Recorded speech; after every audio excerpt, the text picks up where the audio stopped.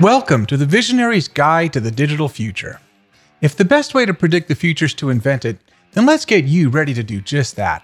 This podcast is created for the visionaries of today who are charged with creating the digital experiences of tomorrow. I'm your host, Paul Lima, managing partner at the Lima Consulting Group. From Wall Street to the Pentagon and Fortune 500s alike, I've been a part of some of the largest digital transformations ever done. We promise three things here: a strategic perspective, content geared for decision makers, and actionable insights to the real problems that digital visionaries can apply immediately. Those who listen to the Visionary's Guide to the Digital Future have an unfair advantage as they invent the future with their finger on the digital pulse, having invested in their digital fitness and having gained a long-term perspective mixed with practical ways to apply what they've learned within minutes. Let us know if we're helping you accelerate your business objectives. Subscribe to our show, message me directly on social media, or email me at paul@digitalfuturepodcast.com. This week on the Digital Pulse, we explore why ChatGPT is turning the future of digital experiences upside down. So let's get the vital stats out of the way quickly. The building blocks of ChatGPT is GPT-3, which is the third generation of the generative pre-trained transformer. We'll tell you what that means throughout the episode today. And on the 14th of March, GPT-4 came out. GPT-3 is only one generative model of many. It's a foundational AI-based system that other models can leverage. Other models include DALL-E, Stable Diffusion, Midjourney, and AlphaCode. And these systems power a lot of the technology that your staff and service providers and creatives and writers and, well, anyone who has responsibility to think and create could be and should be using in the future. Remember when you heard the curious word Google for the first time?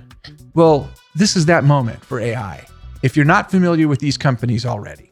ChatGPT is an artificial intelligence program, a large language model, or LLM, to be specific, developed by a company called OpenAI. In 2015, 5 people who each have 100-pound brains founded this nonprofit. They were Elon Musk, Sam Altman, former president of Y Combinator, Greg Brockman, former CEO of Stripe, Ilya Sutskever, a former researcher at Google Brain, and Wojciech Zaremba, another researcher from Google Brain and Facebook's AI research team. While OpenAI has other programs, it introduced the first version of ChatGPT in 2018. OpenAI's ChatGPT released on the 30th of November of 2022, and then they upgraded it on the 15th of December. Within 5 days, the tool had 1 million active users, and recent estimates forecast over 100 million active users by the end of January. That's pretty extraordinary. That's the fastest to 100 million yet. It says as much about the socioeconomic factors and the state of global infrastructure as it does about the product itself. So yeah, adoption was faster than Instagram and Twitter, Facebook, Snapchat, and Amazon Alexa. TikTok took roughly 9 months to amass 100 million users. So 5 days is indeed pretty impressive. What does that GPT part of ChatGPT stand for? Sounds like a product named by 100-pound brains, no? Well, Generative Pre-trained Transformer, of course. We'll briefly tell you what that means in a moment. ChatGPT is based on GPT-3, the third model of OpenAI's natural language processing project. It's a neural network. Its pre-training ingested the internet as it existed around 2021, at which point the model stopped training. So don't expect current events to pop up out of the output. GPT 3.5 finished training in early 2022. So let's define the G, the P, and the T. G is for generative, P is for pre-trained, and T is for transformer. So the G, the generative AI, Gen AI, is the part of the artificial intelligence that can generate all kinds of data, including audio, code, images, text, simulations, 3D objects, videos, and so forth. It takes inspiration by using existing data, but also generates new and unexpected outputs, breaking new ground in the world of product design, art, poetry, programming, architecture, legal documents, and other creative endeavors, things that we typically associate with those who create intellectual property. So it's feeding the algorithm, kind of like Chopin is playing a music. So imagine if Chopin were playing a music. What it's able to do is listen to that music and have it spit back something that sounds like it was written by, say, one of his students. But Ray Kurzweil demonstrated that on national TV in the early 1960s. And he actually used that very analogy some time ago. So what does pre-trained mean?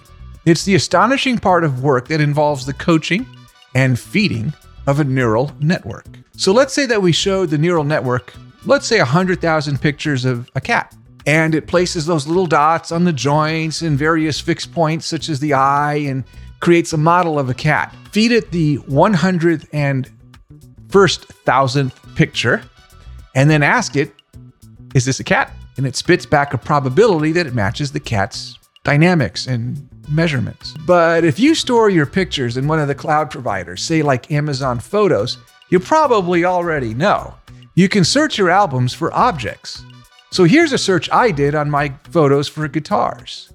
Sometimes you'll notice it got confused with the violin.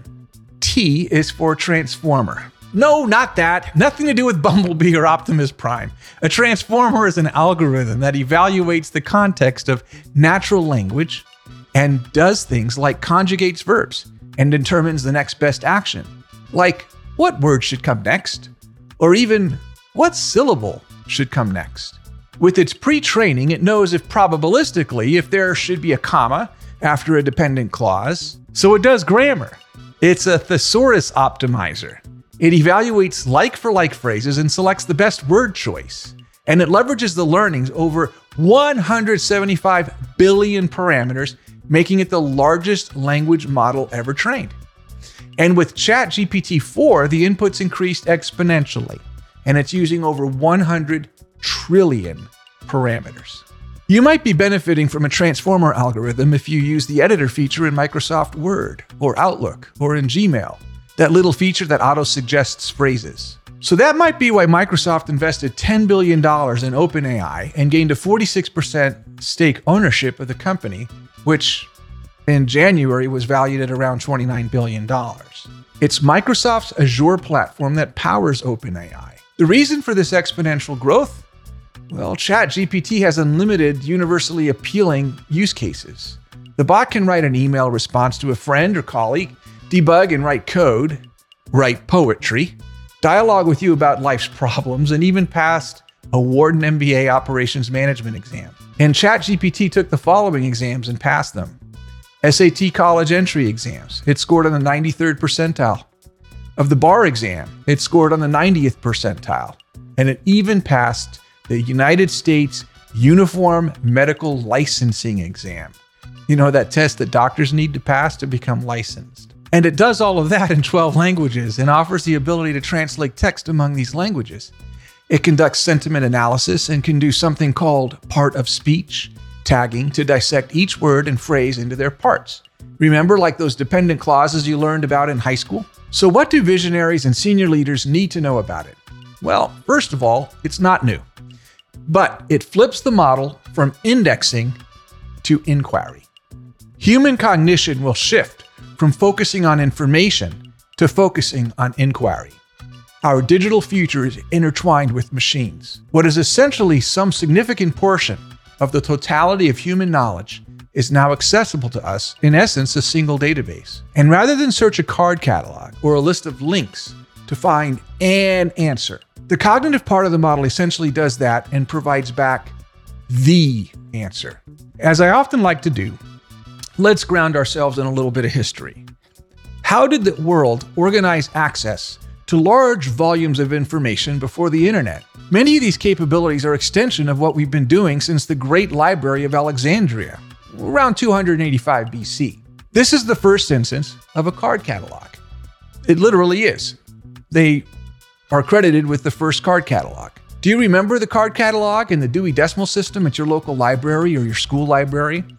There used to be this big set of drawers in the architectural center of the library. In the drawers were index cards using a set of organizing principles that were created by Mr. Melville Dewey, who came up with what is today called the Dewey Decimal System. And on those cards were numbers related to the last name of the author, the title, and the topics of the book. Learners could enter the library and search these catalogs to look for topics such as cats or books listed by people with the last name of Poe. And most importantly, each card represented only one book and gave the location of the book using a set of coordinates of where that book is in the library.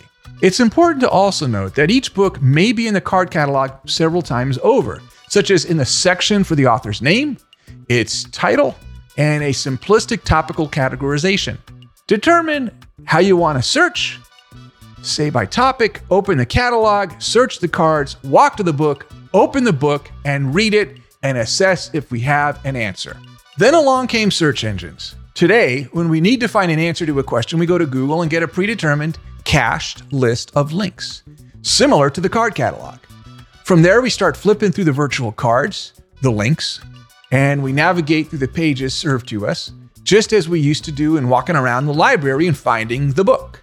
And finally, we spend a great deal of effort reading each page and assessing if we found the answer to our question. So first, we had to determine how we want to search, say by topic.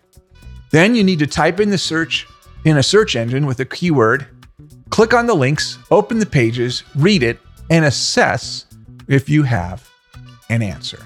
So why does ChatGPT turn the model upside down?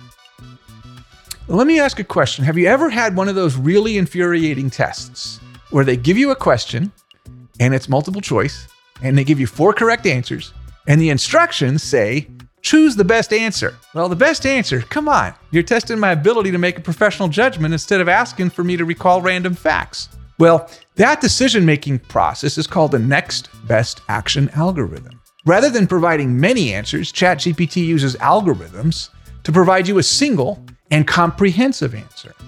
Up until now, our search engines have always worked like digital card catalogs. Instead of returning a bunch of cards, they spit back a list of predetermined links. So SERPs, or search engine result pages, they give us links, lots of websites, lots of pages. There's a lot of potential in the list, but only some of the links are relevant. So it's up to you to sift through the links. So search engines give us lots of answers, but we've never had a tool that provided the answer. With the advancement of tools like GPT-3 and GPT 3.5 and 4, we've gone from providing access to many possible answers to a tool that goes beyond recall. It analyzes, it synthesizes the totality of the body of knowledge, and succinctly provides a single answer. A tool that provides the answer. You determine how you want to search, say by topic. You type in the nature of the question with as much detail as you can, and then you assess the answer. The next level of maturity for search will relegate the concept of presenting users links and make that feel like searching through a card catalog at a library. Old, archaic, outdated. Instead, AI tools like ChatGPT will feel like you've just interviewed one of the world's most renowned experts on any given topic. This is the future of search, and there's a reason that major search engines, notably Microsoft and Google, are investing. In the future, our children will look back on our current search engines that display links in the same way that you look back on the old library card catalog. What are the characteristics of the future of search? Your ability to ask a question will be more important than ever before. That's always been the case. Let's face it, the Socratic method uses that insight, and he was using it around 450 BC. The ability to ask the right questions will become more important than ever. The better the question, the more the neural network can span the totality of the dataverse and identify many pieces of the puzzle and begin to stitch a coherent response in context, having provided a thesis with supporting facts and ultimately having synthesized a unique response. The superpower that educators should be teaching, that innovators should be aspiring to do, that leaders should be inspiring, is to encourage us to ask better questions. Questions that involve context and that can lead to exploration of solutions and new ways to find new answers.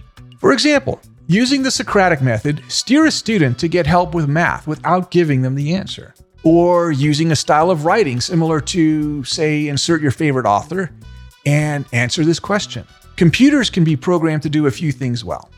So what's happening now is that many of these disciplines are being brought together in new ways, and that's changing the way that we engage with the world around us. Consider how the merging of hardware and algorithms was put to the test in one of the world's most complicated games, Go. You've probably heard of Lee Sedol, the gold champion who lost to DeepMind's algorithm called AlphaGo but this was in 2016. He said that AlphaGo broke lots of conventional wisdom by rapidly extending to the outer layers of the game in ways that expert players consider to be frantic and reckless. Violations of a set of norms that, if used, would signal to more experienced players that you're probably a rookie. But when AlphaGo did those same moves, it accelerated the late phases of the game, and it was surgical and devastating. It was brutal because AlphaGo preserved the economy of force in the game and could close down opponents and cut down options. In other words, human players couldn't process the number of scenarios far enough in advance to avoid stepping into a trap.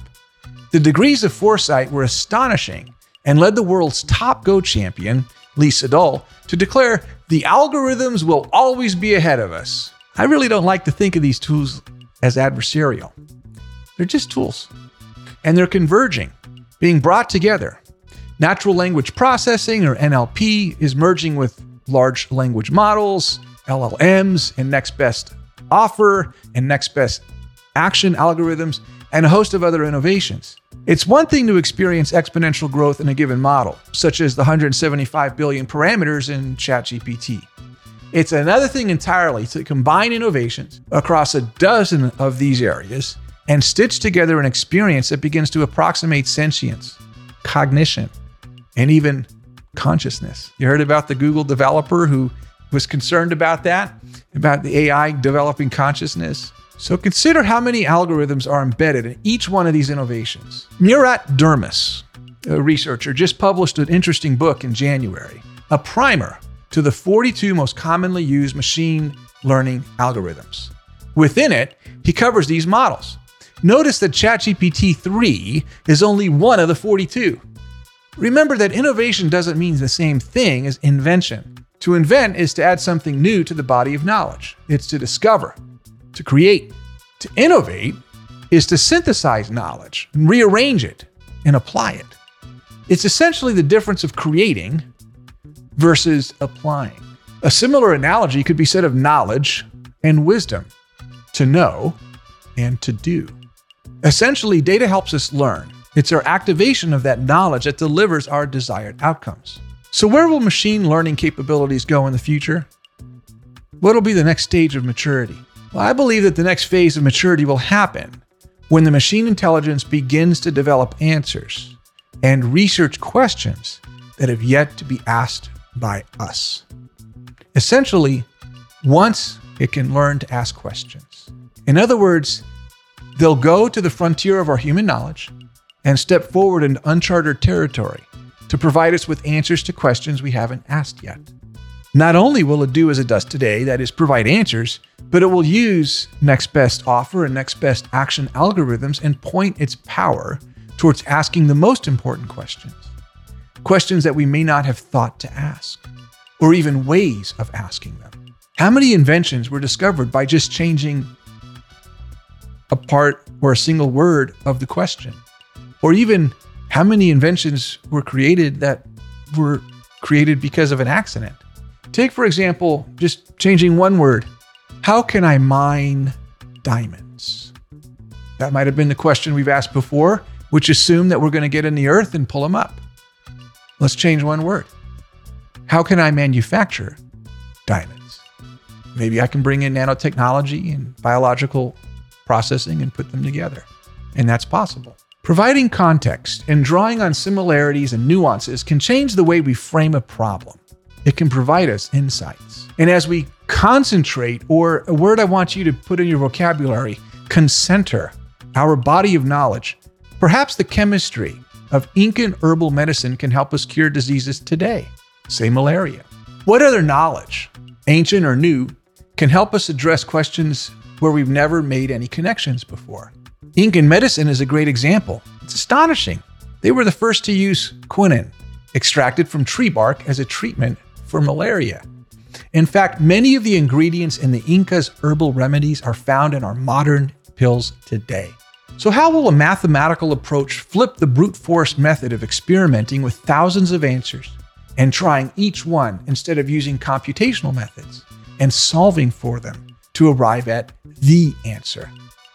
When I was in grad school, I had an opportunity to visit one of the largest drug discovery factories in the world, It was a massive, sprawling drug discovery operation and had warehouse after warehouse of hundreds and thousands of test tubes where tiny variations of chemical compounds were dropped into liquid containing the disease, and researchers were using brute force methods to evaluate the impact of each test tube. Why not solve for the single answer using math? We can do that. It's called computational biology. And we're beginning to do that in just about every industry. Pick an industry and it's likely you can throw the word computational in front of it and find a professional association and a set of conferences that have even been underway for at least a decade. Don't believe me? Let's pick the graphic design industry. Did you know that there's an area called computational creativity?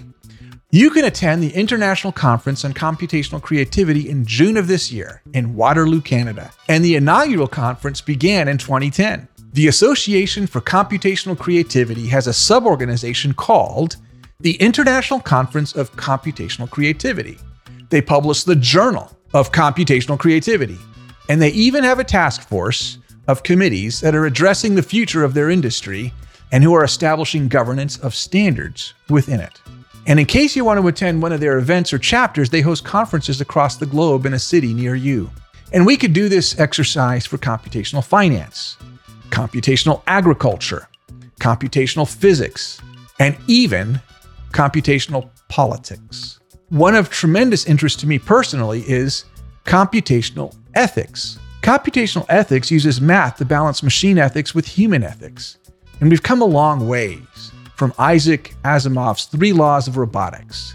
And I hope that we can display the principles I've worked so hard to promote around diversity, equity, and inclusion in my personal life in the ways that neural networks currently treat their outputs to better reflect all of us. It turns out, if the data that went into these neural networks only featured, say, one race or didn't have representation, there's no equality or justice. It turns out that our social constructs aren't going to be magically fixed by AI.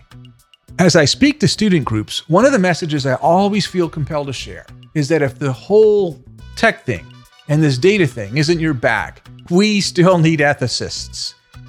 Our advances in tech is undoubtedly outpacing our humanity. We have a theme on this podcast and in my career that innovation should be used for good. And while there are forces that, don't use innovation for good, we're not naive, it's our hope that we can help the change agents of today to leverage innovation for good. Now, we're not trying to boil the ocean, but if we can deploy a grass-tip strategy to help other visionaries and change agents to advance innovation in directions that are ethical, that are relevant, we hope that we can collectively use this power to enrich our customers' lives and make living a little better. That means we don't bury our head in the sand when new innovations come around, but we look to see how we can embrace them. And that brings me back to the maddening division that human beings have always displayed since we invented fire. As the Stoics always said when confronted with uncertainty, an invention, a new information, or news, it could be good or it could be bad. Let's consider how educators are responding to ChatGPT. Some educators have the attitude that machine learning is here to stay and that we should begin incorporating it into lesson plans. I have a colleague who's now a professor of leadership at the United States Military Academy. I suppose you could believe West Point at face value, as it claims that it's America's preeminent leadership development institution. So why would a professor whose primary focus is on teaching leadership alter his syllabus using what he learned in ChatGPT? Haven't they been teaching leadership since 1802? Professors in its Department of Behavioral and Leadership Sciences may be among the world's top experts on the topic. So when one of them admitted that they improved their lesson plan with things that they learned from ChatGPT in assessing his own course syllabus, it was a great example of how teachers are leading by example. That sounds like leadership in my book. And that brings us to Ethan Mollick, associate professor at the Wharton School, who doesn't just encourage students to use it, he requires it. And he even teaches them how to do citations to provide proper academic attribution. But this podcast is about helping visionaries navigate the digital future. So here's my message to you. This isn't the first time that a new innovation has been able to provide knowledge workers with access to information. from the Library of Alexandria to ChatGPT 4. If you're a student of espionage, you know that having access to information that is difficult to obtain can be highly advantageous. So who should be able to decide who gets to use generative models? Why should a school board or a single professor or a single executive be granted that power to say that we can use it or that we can't? Why should business leaders do the same? It's our opinion that this question is irrelevant. It's a tidal wave over a beach chair. The tool is here to stay, and everybody's going to be using it soon. The better question, just as in the craft of espionage, is how can receivers of this information determine its source? And can I trust what it says? That's where astute learners can apply the principles of countermeasures. We'll have more to say on how to develop countermeasures and around content governance, but suffice it to say that the process of accelerating your content velocity, what does that mean? It means accelerating your ability to publish content and doing personalization at scale are going to need to leverage tools and bring in new skills to help you protect your brand and protect your customer experience. We need, as business leaders, to accept that the creative processes are changing. Focus more energy on the accuracy of the answers and use tools to help you do so. You may consider creating a content assurance team and invest in this capability to check the accuracy and verify that the content you're producing is free from plagiarism, that it's relevant, and it's based on accurate inputs from the model. There are lots of tools to help you do this now. So encourage your staff to leverage these tools. And I'm going to share with you a quick one here. It's a countermeasure tool that you may be able to use as you begin to assess how your organization can leverage ChatGPT. And this brings us to a concept called generative adversarial networks, or GANs. Sounds pretty spooky and spy-like, right? A GAN is like a line graph, say from -1 to 1. Two models are simultaneously trained by opposing processes, a generator and a discriminator. The generator model, the kind we've been talking so much about, is trained to be an artist and create, say, an image or text. The adversarial model, or countermeasure, is designed as a discriminator. It's trained to be, say, the art critic, as opposed to the artist, and tell the real images from the phonies. So during training, the generator progressively becomes better at creating images that look real, and the discriminator becomes better at telling a real one from a false one. And the process reaches equilibrium when the discriminator can no longer distinguish a real image from a fake one. In other words, a perfect image of a cat might be +1. The artist got it right. And the art critic gives the image a perfect score of -1. So equilibrium is reached when the sum of the artist and the art critic equals 0. Just a few weeks after the original bot release for ChatGPT, countermeasures became available, developed by possibly the most unlikely party, an undergrad. He's a Princeton computer science student. His name is Edward Tian, and he released GPT-0 over the Christmas break in 2022. GPT-0 is an open source AI plagiarism checker, also known as a classifier or discriminator. And I love how he got all Plato on us and he put the tagline on his homepage of the site, "Humans deserve the truth." It doesn't say that now, but it did. You input a minimum of 250 characters, and after assigning the selection a perplexity and burstiness score, the countermeasure AI returns a verdict as to the likelihood of AI involvement in the authoring of the input text. OpenAI released its own classifier at the end of January, with a few more caveats than Tian's side project. The firm readily admitted that the classifier isn't always accurate. During testing, OpenAI found that only 26% of AI-written text is labeled by the classifier as likely written by AI. 9% of the time, the tool thinks that human-written text was actually written by AI, and that would be a false positive, meaning that something was convicted or guilty when it shouldn't have been. How unfair. OpenAI also includes a note that AI-generated text can be edited easily to evade classifiers. This means that educators and business executives are not safe from clever students or employees or ad agencies or other content creators, just like governments aren't safe even when they deploy counter-espionage and countermeasures. All that to say that change agents will need to embrace the change and adopt countermeasures. These measures will require new skills and new technologies that you may not have purchased before. We've got the experience in this area and we can help you navigate the landscape. Some educational systems like New York City and the Seattle public school systems have entirely banned the use of ChatGPT. The site's been blocked on all district devices and networks. School systems and business leaders alike should seek to prepare the young people of today, your employees, to become the next generation of leaders and innovators. We shouldn't be modeling behavior that we fear innovation. To make a better digital future, we shouldn't arrest change. It's the only thing that's brought us progress. We can't ignore it. Let's not fear these capabilities. Leaders and agents of change, visionaries, we have an opportunity to adapt.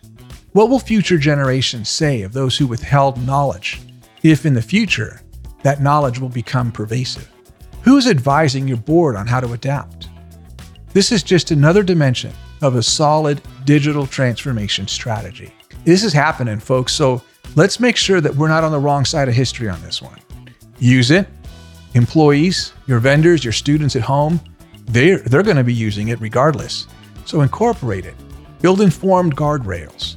And if you're fearful, do what we've always done. Develop countermeasures. Embrace it. It's here to stay. And that's my beat on the Digital Pulse.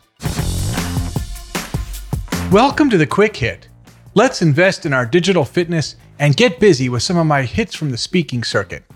The Quick Hit is designed to ground you in an insight that you can immediately apply in creating the digital future. This season is all about data, and in today's Quick Hit, we'll explore the data maturity model. The original models for data have been around since the 60s, but if you stick around, we're going to look beyond what the models can do today, and I'll point out some of the things that we can expect them to do in the future. Digital maturity is a leading indicator of financial success and customer satisfaction for organizations across every industry. So where is your organization's digital maturity? By the end of this segment, you should be able to self-identify. So let's get started. The 5 phases of digital maturity represent the progression for how organizations collect data, analyze it, activate it, automate it, and finally, how they optimize it. So last episode, we learned that oil powered the Industrial Revolution and that data powers the digital revolution. While oil powered machines, data powers decisions. That is the decision sciences. And there's about 1,000 different decision sciences. And as you advance through the continuum of data maturity, the power and potential that your data can deliver increases exponentially. So let's dive into the model. And here's a word of caution. While some of these words may sound a little academic, stick with me, because I'm going to walk you through what they mean. And once you internalize what these names mean, you'll see that, hey, they're actually pretty good names. So what are the stages? Well, here we go. Descriptive, diagnostic, predictive, prescriptive, and cognitive. At least those are the names that I use in the model here at Lima Consulting Group. So let's dive into the first phase, which is all about descriptions and context. The descriptive phase is the base of your digital foundation. And what is happening here is that your organization is just getting your arms around the data. The raw, unprocessed, unrefined data. We spent a lot of time in last episode talking about the value chain of oil, where we took a raw commodity, refined it, and enabled machines to convert that commodity into motion, into derivative products, and innovation. With oil, the first stage was about extracting deposits of naturally occurring carbon from the earth.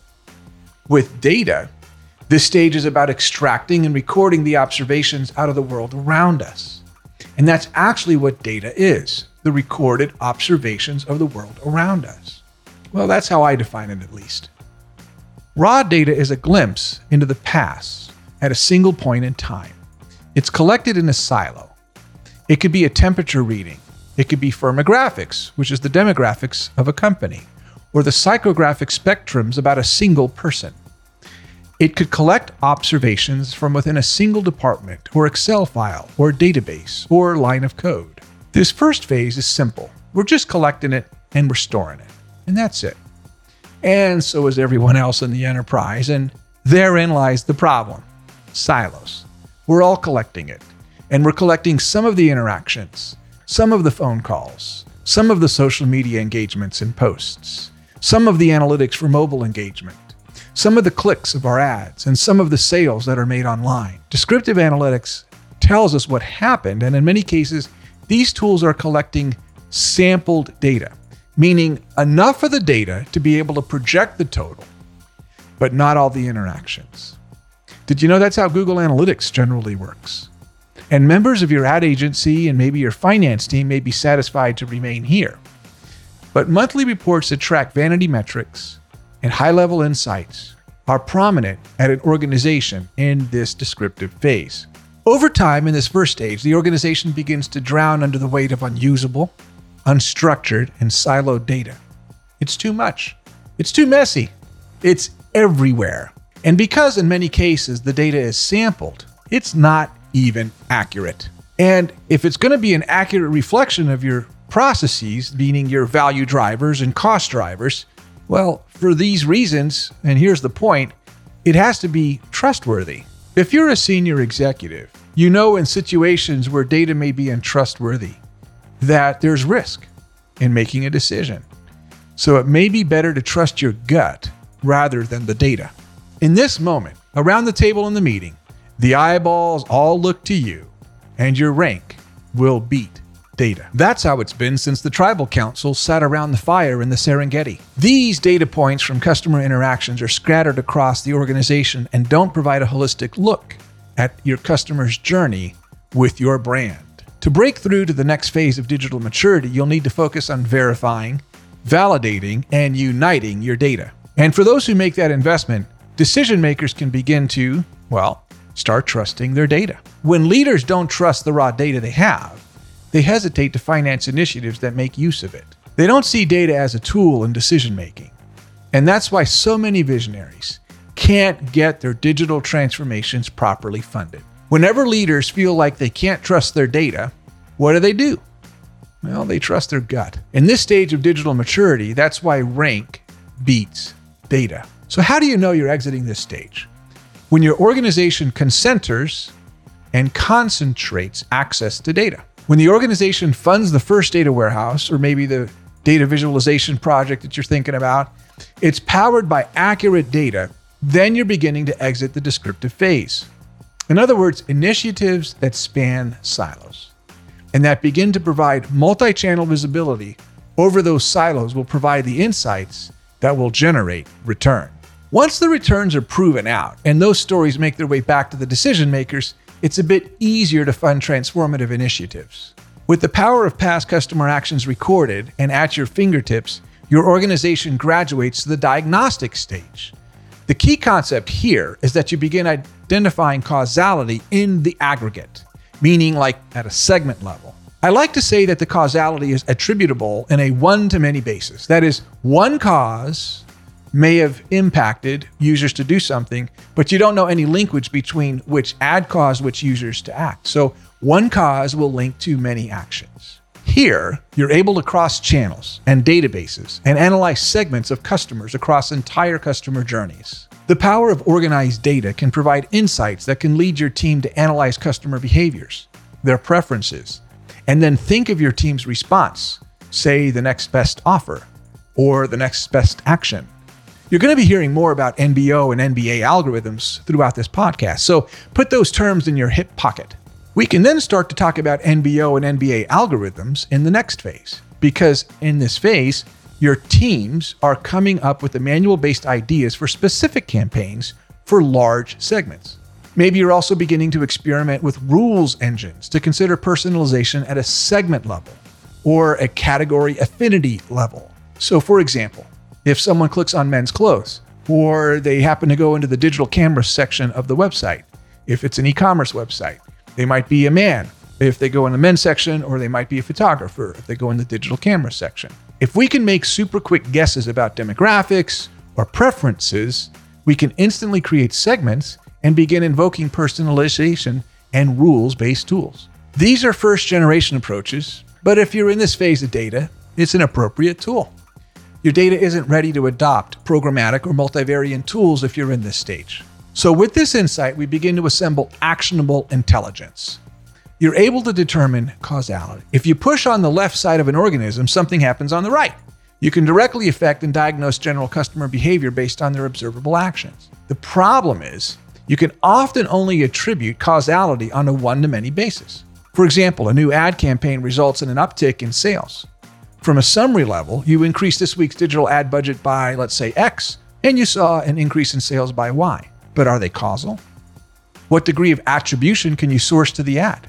You see, you still don't know which ad specifically motivated customers to make the purchase, or if customers were motivated by the campaign at all. You know there was an uptick in sales, but at the end of the day, you don't know if the ads had a specific impact and that if they were impacting the end-to-end journey of any one actor throughout the experience. So which ad resulted in order X?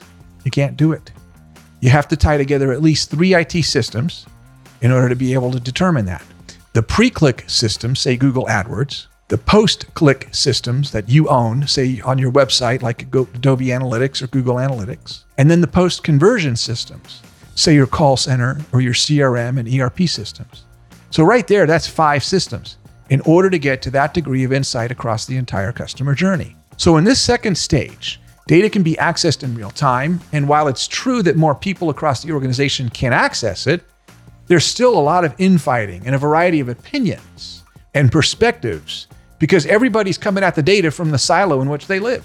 Salespeople are attributing their proposals and sales skills to the uptick. The ad agency and the marketers are similarly doing the same with their amazing creative. And data is still in summary form and not linked organization-wide. And everyone is either claiming victory for the uptick or casting shade for the downtick. Conversations are stuck, making sense of what happened in the past. In this stage, a well-organized data structure may trump rank, but answering why is going to elude you. Everyone's opinion tends to be about their contribution to the journey rather than the observable journey across the enterprise that the customer just traveled. So how do you know you're exiting this stage? You start stitching user profiles across the silos. That means that your ads, your social media posts, your clicks, your phone calls, your chats, your emails, the proposals, the purchase history, the loyalty data, they can all be attributed to a unique individual. And here we're talking about getting down to the PII level, or personally identifiable information level. When the customer journeys throughout an organization is centrally mapped and readily accessible, you're exiting this diagnostic stage. Typically, we see organizations investing in customer data lakes and customer data platforms in order to be able to either make these assessments in the weeks after a campaign is done, or in the case with the real-time CDP, to be able to put the totality of that information on the edge of the cloud so that machines can query it in real time and use it for future NBO and NBA algorithms. And we'll come back to this in a minute. And if you're at that stage, you're moving into the third level of maturity. That's called the predictive stage. It's called that because we were able to discover, and here's the key word, an equation. While the variables may in some cases be set to 0 in those equations, and the values in the variables may change, the construct of the equation is now known. We can also close the marketing and sales loop by improving our digital analytics and drawing a one-to-one line of sight between marketing campaigns and the end of the sales funnel. A lot of times in this podcast, we mix the word for data with the word for information, and we do it interchangeably. And I really should be more careful because data is observable actions of ourselves and the world around us, while information has been refined. It's been processed, like the refining process we talked about with oil. Remember, just that innovation alone was what Rockefeller used as an insight when he named his company Standard Oil. That trust in data needs to happen for your company too, the way he had to convince the public that oil was safe. Data has to be processed in order to give it context. And with that context, it's no longer a raw commodity. It becomes something more valuable. It becomes information. So as crude oil is refined, it becomes fuel. And when you give context to data, it becomes information. So let's talk about a for instance. Let's say that we run an ad in Google AdWords, and within the ad, we place some nomenclature about the naming convention of the ad, say a UTM code. It's ad number 4 on campaign number 2.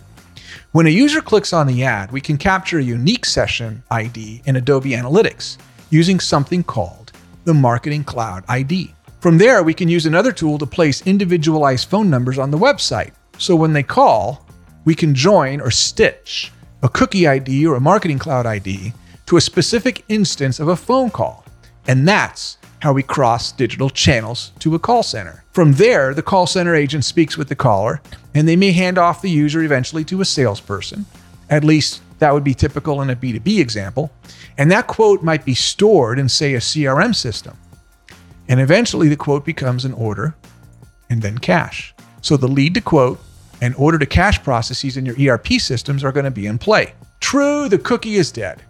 And there are changes to how these technologies work, but through the deployment of zero-party and first-party tactics, sophisticated organizations can really do this. They can really see the entire journey. If we're really going to get serious about tying all of these interactions together, then we should be able to attribute every touch point to a customer purchase and a lifetime value, and a cost to acquire each customer. These are the kinds of things that excite a board. It's the ability to stitch together a single user across all systems and definitively know exactly, whether that be in an anonymized way, a pseudonymous way, or an identifiable user. We need to be able to definitively identify each user's individual behavior across the entire journey. This kind of data doesn't just help us evaluate the past. It can help us see what's to come. With real access to quality information, we can begin to predict future behavior to a degree of statistical certainty. And this brings me to the point about census versus sampled data. Sample data is used in tools like Google Analytics, where they take statistical subsets to save money about what users are doing.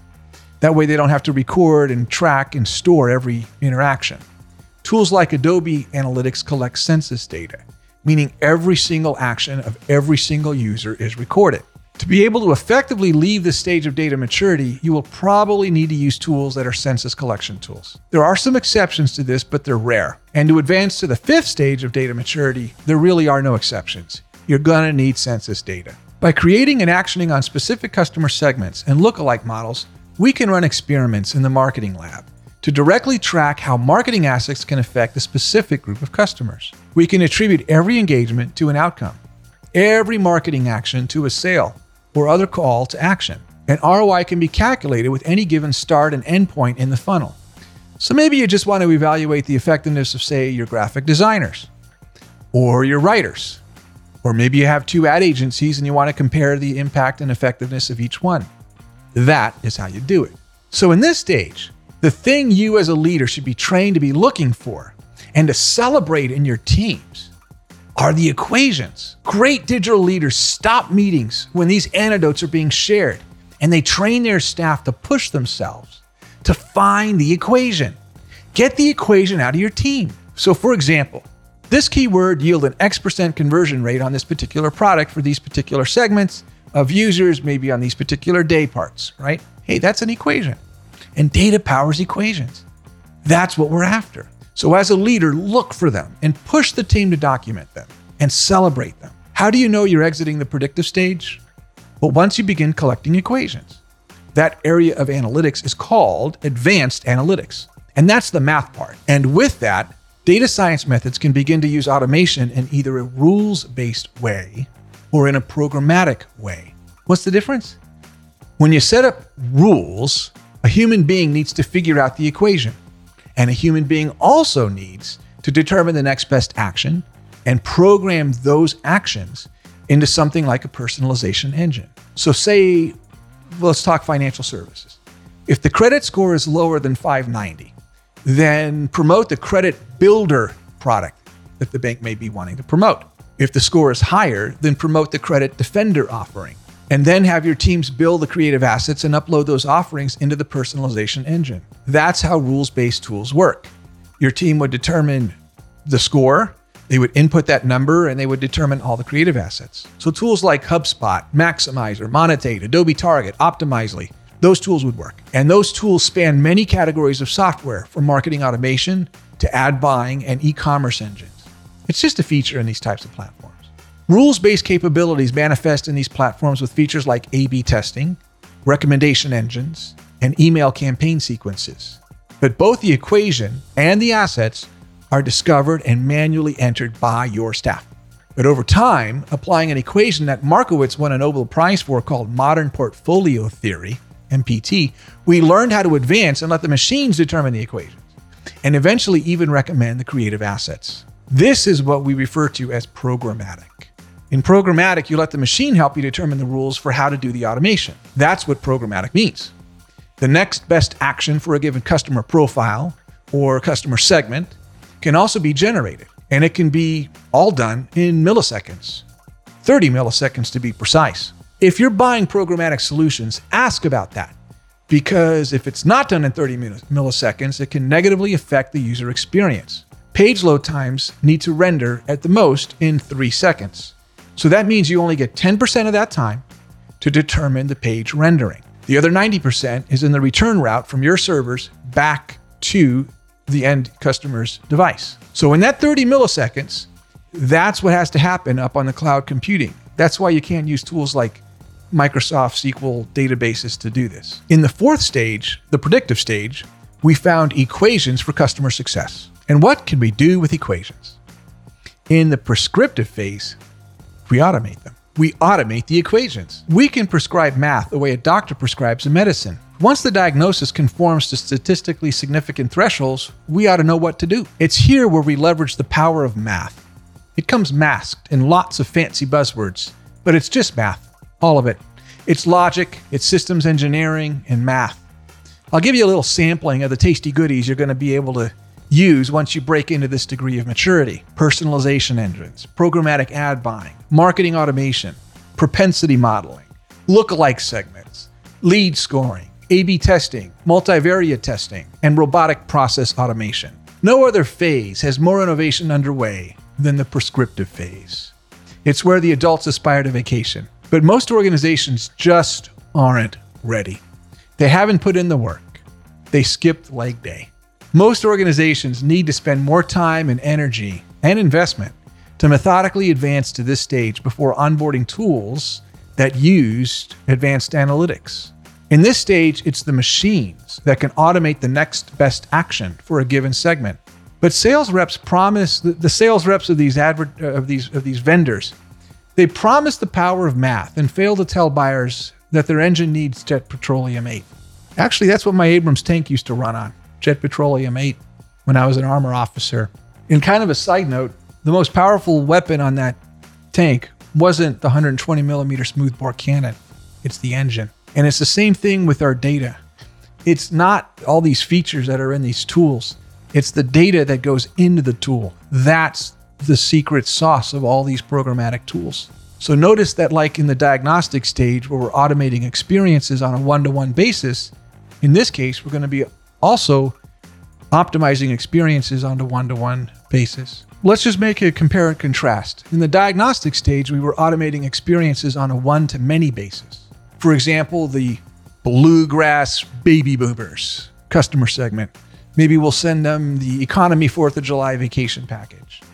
And our coastal CrossFit career woman will send her the luxury 24-hour mountain getaway. So that's relevant, right? But the problem is that once you reach this stage, your content creation needs are going to explode.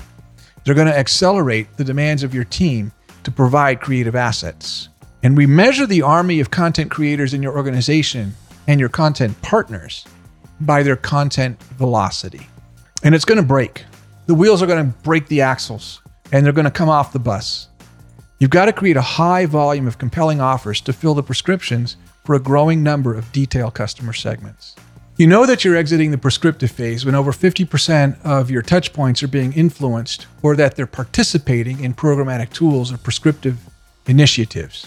You need to provide the entire customer data set end to end so that it's accessible for the algorithms. That doesn't mean a customer data lake built in tools like SQL. What that means is that the customer data platform is on the edge of the cloud and that the algorithms can strike it within 30 milliseconds or less and get to 3 things. Number 1, the right equation. Number 2, the right values for each variable within the equation. And number 3, the right creative asset. By now, we know our customers so personally that we can interact with them in ways that feel very relevant, very personal. We can begin to treat each person well, uniquely. This is where cognitive computing and personalization at scale can become a reality. In the cognitive phase, every digital interaction can be uniquely designed and prepared for presentation by computing power. Using a discipline called computational creativity, machines can leverage the power of generative models to create art, to create offers, to assemble a picture that allows brands to create content at scale.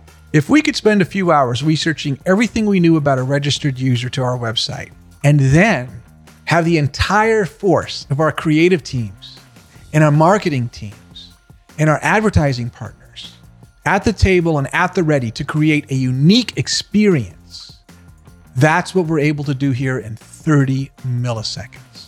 Using a user's previous interactions over their entire relationship with our company, we can predict the next best action on a one-to-one basis.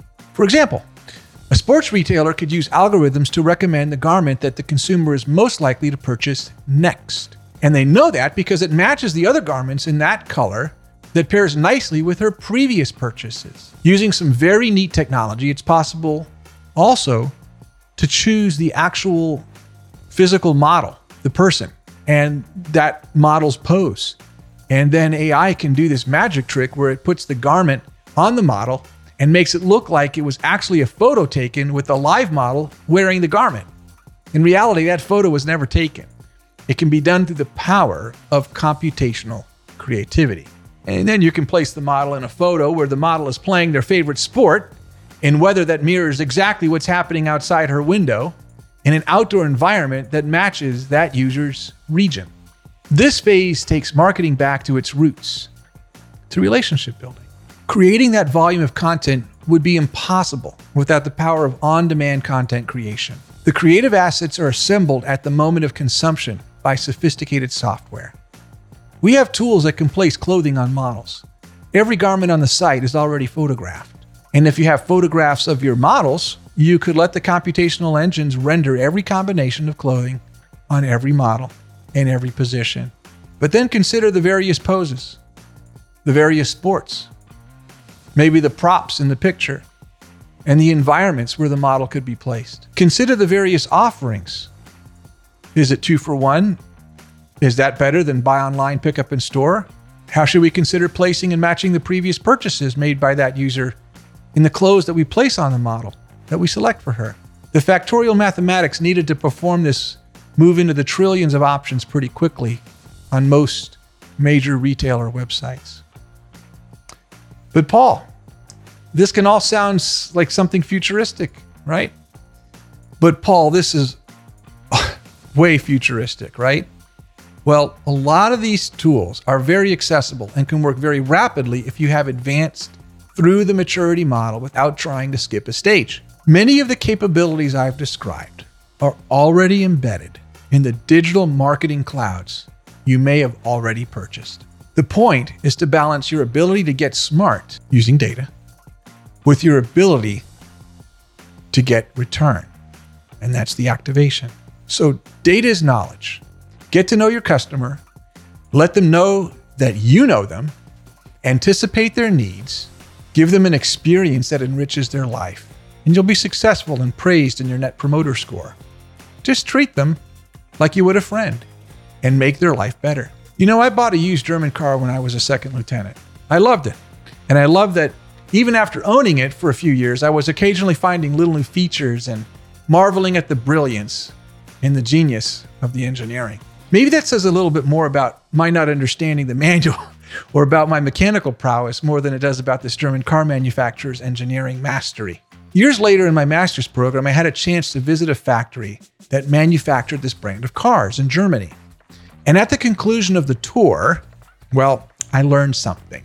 While I may have thought that my original car was a modern wonder, what I really learned after visiting the factory was that this manufacturer was able to produce that marvelous product over 1,600 times a day. That isn't a modern marvel. That is the power of machines, and it's a miracle.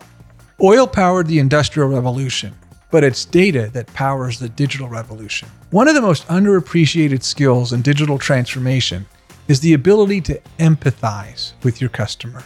Ask any great product company, and they already know that the secret to great engineering is empathy. To deliver one enriching experience is indeed a modern marvel, but to do that at scale is transformative.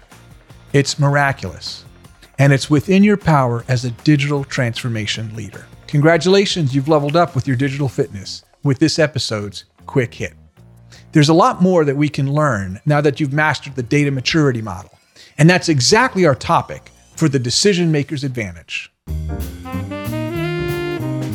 Welcome back to the Decision Maker's Advantage, our segment of the show where we reveal the unlocks that will augment your professional judgment and help you accelerate your corporate business objectives and personal career trajectory. In the quick hit, we talked about the 5 phases of digital maturity.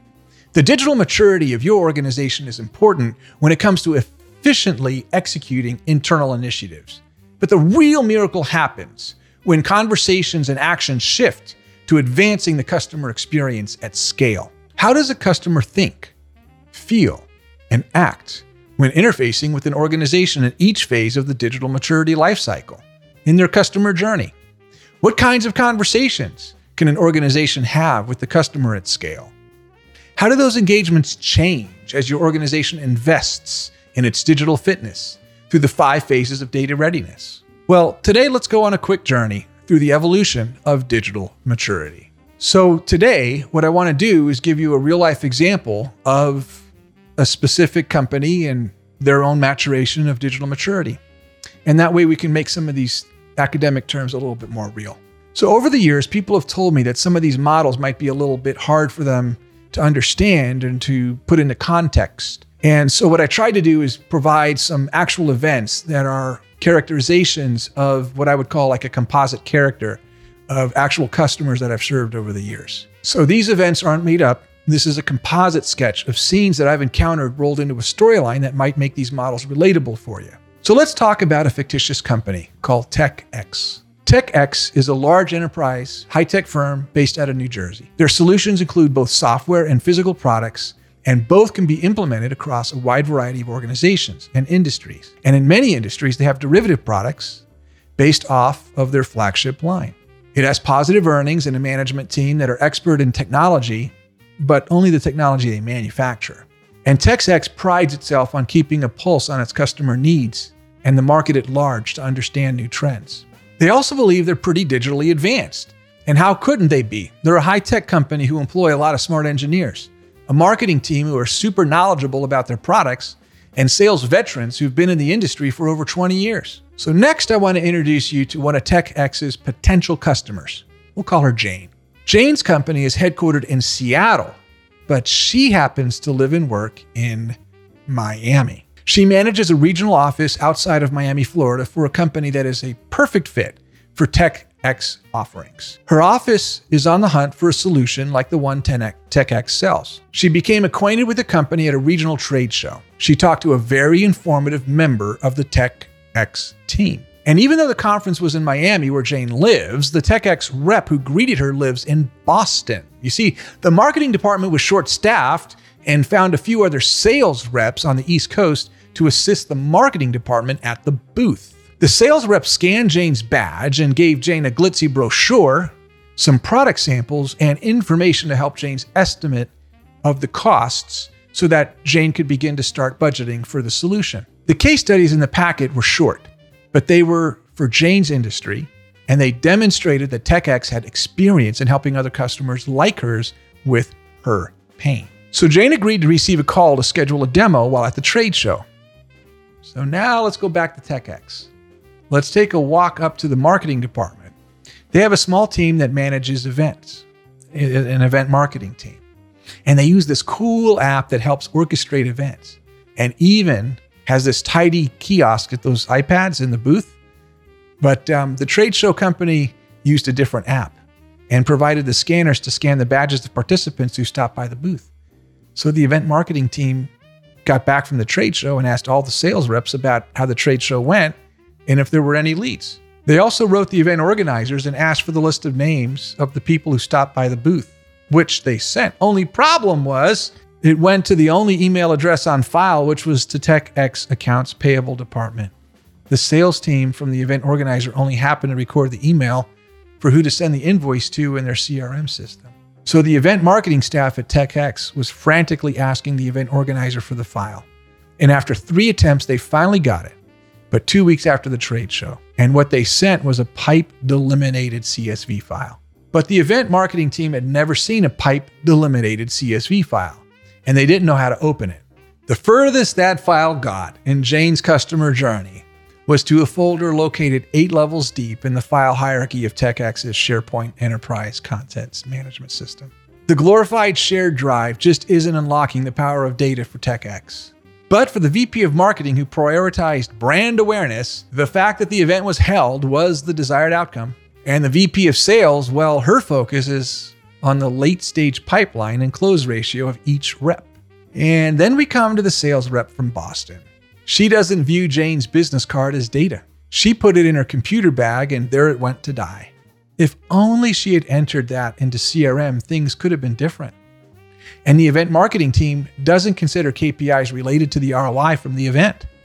They are incented on activity, on the number of events they hold, not the closed deals attributed to them. So there's no concentration or concentering of the people at the accounts they are serving. And this story or similar comedy of errors repeats on far too many of all of their events. And let's say they do 9 major trade shows a year and they do 24 local dinners with their sales teams every quarter. Jane didn't get an email thanking her for filling out the form at the show and prompting her to find time on the calendar for a call with the local Miami rep. Should TechX interact with Jane in the future, it's likely that they'll never make the connection as to when they first met her. And they did contact her. See, a recent college grad was hired in a new sales development representative role and got Jane's contact information out of an industry database tool like Seamless AI or ZoomInfo. He sent her an email about the next trade show coming up in Seattle, and attached to the email was a link to explain who TechX is, but ZoomInfo had her company listed in the wrong industry. He also assumed that Jane lived near her company's corporate headquarters. So the new SDR sent the wrong industry positioning to Jane and promoted an event to a faraway location. TechX had one chance to make a first impression, and they blew it. See, Jane only sees one TechX, but TechX sees many instances of Jane. Yeah, I know it's B2B marketing, and it's different than B2C marketing, but we need to get past that and remember that companies don't make money. People do. So we really should be embracing the concept of person-to-person marketing. And I don't really care if we're talking about business to government or business to consumer or even direct to consumer or any of the other permutations. At the end of the day, human beings, we're actually irrational actors, are interacting with other human beings. We have faulty memories, we have imperfect information, and we respond to relationships, to relevant information, and to the people and brands who have our back. Relationships start with showing others that they can trust us. And we do that by demonstrating that we know you and that we understand your pain and that we can add value. It's a pretty simple equation, actually. And experienced digital leaders build their multi-year plans using those 3 points in their digital transformation roadmaps. On an organizational level, the issues about the independent eyeballs who view Jane are signs that TechX doesn't understand the value of their data. Sales has one view and marketing has another. TechX can't determine the return on its investment of their trade show investment by tracking each deal that was either attributed to or influenced by their trade show sponsorship and participation. Instead, the purely anecdotal reports of the marketing department, the ad agency promoting the event, and the salespeople reign supreme in the meetings where the trade show is discussed. And the nature of the questions revolve around what happened? How many impressions did we get? How many people stopped by the booth? How many meetings were set up? And sometimes when marketing assesses the number of leads they got and sales assesses the number of leads they got, it's really an interesting moment. And generally, in my experience, those estimates can be off by an order of magnitude. I hate to say it, but both departments, marketing and sales, have bias. Bias is when, instead of being wrong, your probability of being wrong is that you could be over or under at the same estimate on any given guess. But when you're biased, you're always wrong to the same side. And that's what's happening a lot of times with marketing and sales departments.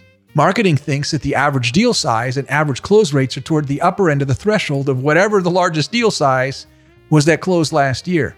And the close ratio for the deals are all late-stage pipeline. Conversely, sales may think that the leads aren't very good, and so they tend to think that the average deal size is towards the lower end and that the close rate is abysmally low because the leads are low quality. So you're left with some finger pointing. Marketing says, our sales team don't know how to close. And sales says, the leads aren't very good. No one believed it was possible to tie the leads from the show to specific sales that sales would eventually close. The sales process is too complicated since it's B2B. That was the old story. So the metric for success was the action, not the result. And the sales team thinks it would be great to go back again to the conference. Luckily, a few months after the show, a budding young analyst on a small customer analytics team at TechX puts together a persuasive presentation outlining the benefits of how the sales team can connect CRM to their event marketing. A few of the rookie salespeople were recruited to run a pilot. You see, at TechX, marketing is responsible for event marketing and the leads that come out of the show. There's a silo. And sales account executives are responsible for the customer relationships and the updates to CRM for their accounts. That's a separate silo. So everyone manages their data in these different silos. Event leads were managed in marketing automation tools like Marketo, and the account executives who manage their accounts in CRM were using tools like Salesforce or HubSpot or Sugar CRM. And of course, there are more than a handful of the experienced kind of sales reps who view their relationships as personal assets rather than shared assets of the company. So they resist using CRM at all. I've heard more than once that spreadsheets don't work as well as my going to my customers' children's weddings. I own that relationship, and neither software nor a marketing desk jockey can replace what I do in the field. Right. However, that young analyst's sales deck worked its way up to the chain at TechSec. Back to the young analyst. His PowerPoint presentation worked its way up to the chain of command at TechX. Over a one-on-one between the chief growth officer and the chief marketing officer, they gained consensus to end the sticky notes and local spreadsheets and fund the integration of the event marketing platform, marketing automation platform, and CRM platforms. Digital transformation had to be led by the C-level, and it needed to be interdepartmental, and it needed to be multidisciplinary. They decided to start breaking down the silos and getting a central view of their customers and make everyone smart at the same time on all of the customers' interactions with the brand. After a few months and with more than a few grumbles, the data began to be put in motion. Remember that spreadsheet from the trade show that Jane attended? It stopped being a spreadsheet, and the event management software pushed each customer record in real time to CRM the second it got scanned on the trade floor. The marketing automation system was listening for any new entries in CRM. And using some rules about the industry that Jane worked in, it sent her an immediate email thanking her for stopping by and providing Jane with an email and the contact information for her dedicated sales representative assigned to her in Miami. And better yet, that sales rep was the guy who said that CRM was going to take away his control and screw things up for him. But you know what? The email signature was personalized. And to Jane, it appeared he sent it just to her. I suppose it's safe to say that automation gave him more control. A year went by and Jane returned to the trade show. She stopped by the booth again and the sales rep scanned her badge. The API from the event management software had been connected to their marketing automation system, and within a minute, Jane received an email. It will be the first of many pre-planned emails that the marketing team have built for people in Jane's industry who have Jane's role. The first email subject was, quote, "Thanks for stopping by. I'm your account rep." The next 30 days, Jane received additional emails, which included 2 industry-specific case studies, a how to buy from TechX, and an ROI calculator that the company recently launched. Jane clicked on the ROI calculator and revealed her annual budget, the size and the scope of what she wanted to accomplish, and even selected between the annual versus the monthly payment option based on the purchasing rules of her organization. She basically shared all of her pain. She also clicked on the share the results of this ROI calculator button with 3 of her colleagues within her firm who have her job on each continent. That's when the sales rep realized that there was an enterprise-wide opportunity with Jane to sell globally. And he researched Jane's company. But at that moment, it was Jane who called him.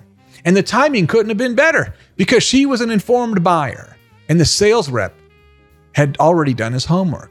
Jane scheduled a demo with TechX, and the salesperson inquired if other regions would be interested, and Jane invited her peers from the other 3 global divisions to the demo. At TechX, the European team and the Latin American team ran their CRMs on different CRM platforms.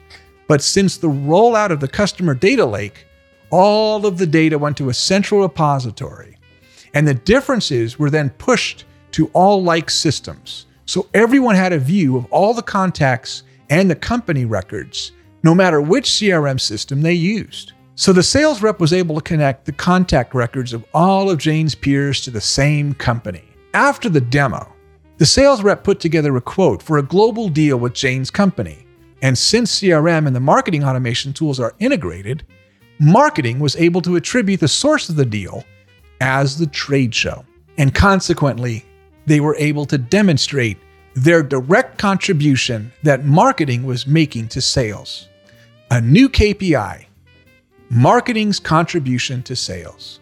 With a full 360-degree view of each company and the associated contact records within each individual at that company, the team looked into the concept of establishing lead scoring. But because the sales staff at TechX is relatively small, the marketing team wanted to make sure that the leads they pushed to the sales team were highly qualified.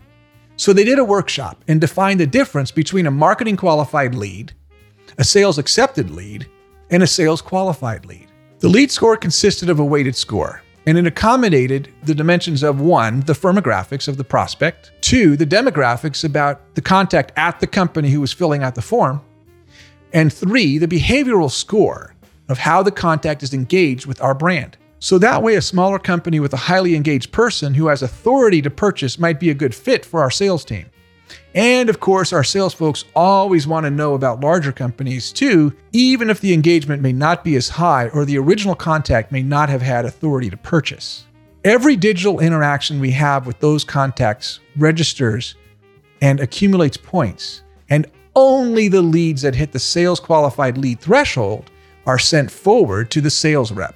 And of course, leads that become proposals and revenue can be tracked to determine if the SQLs or sales qualified leads close at a faster rate than the average lead, and to demonstrate the revenue attributed to the marketing department. Finally, with the digital foundation and data readiness in high stage of maturity, TechX was ready to reach the cognitive stage and take advantage of content at scale.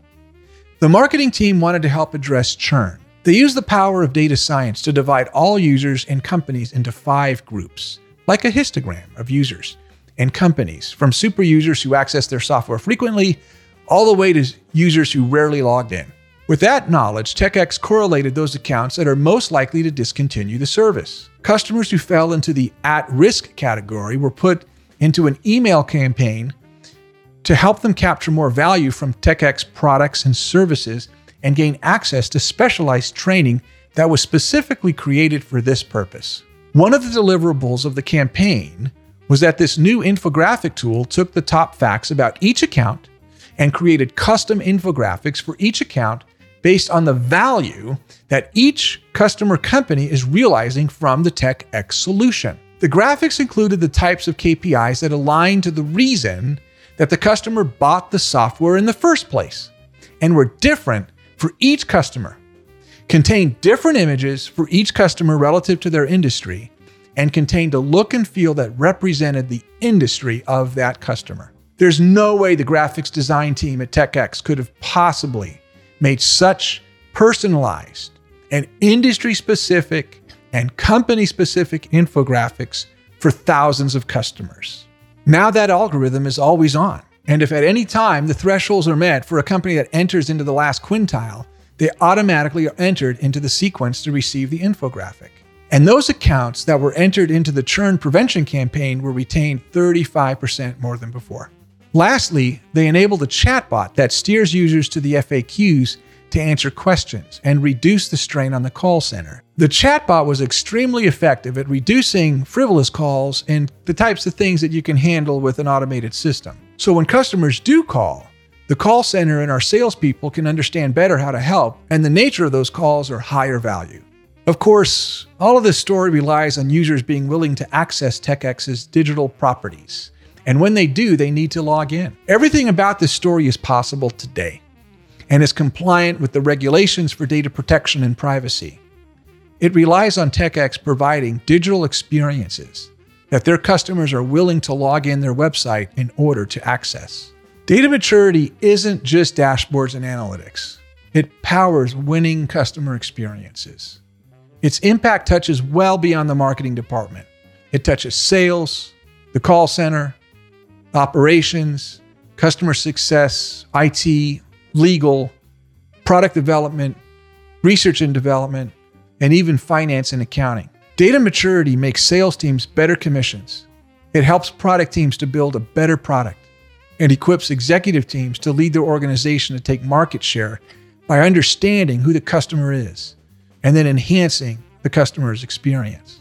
Earning customer loyalty is really, well, it hasn't changed much since the dawn of time. It's about relationships. It's about building trust by showing that we know you, we understand your pain, and that we can provide something that is valuable, that we're going to serve you, and that we're going to help you. Companies that invest in their digital experiences earn the right to be trusted. And customers love that. They trust brands and people who know their name, who know their context, and who are providing relevant value. And when you can do that, you can build advocates. The way that an organization deals with its data changes the foundation of its customer experience. Data powers decisions. In today's Decision Maker's Advantage, we showed you why. What else did I miss in our digital maturity story? Where do you agree or disagree? I'd love to engage with you about your perspective. Stay tuned to the Visionary's Guide to the Digital Future, where we explore all of that and more. In the meantime, share the graphic below and join in on the conversation to weigh in on your opinion about what senior executives need to know about how to unlock the value of their data. Please share your feedback with us on social media and follow us on YouTube, Twitter, LinkedIn, Facebook, and wherever you get your podcasts. I'm Paul Lima, host of the Visionary's Guide to the Digital Future. I'll see you in the digital future.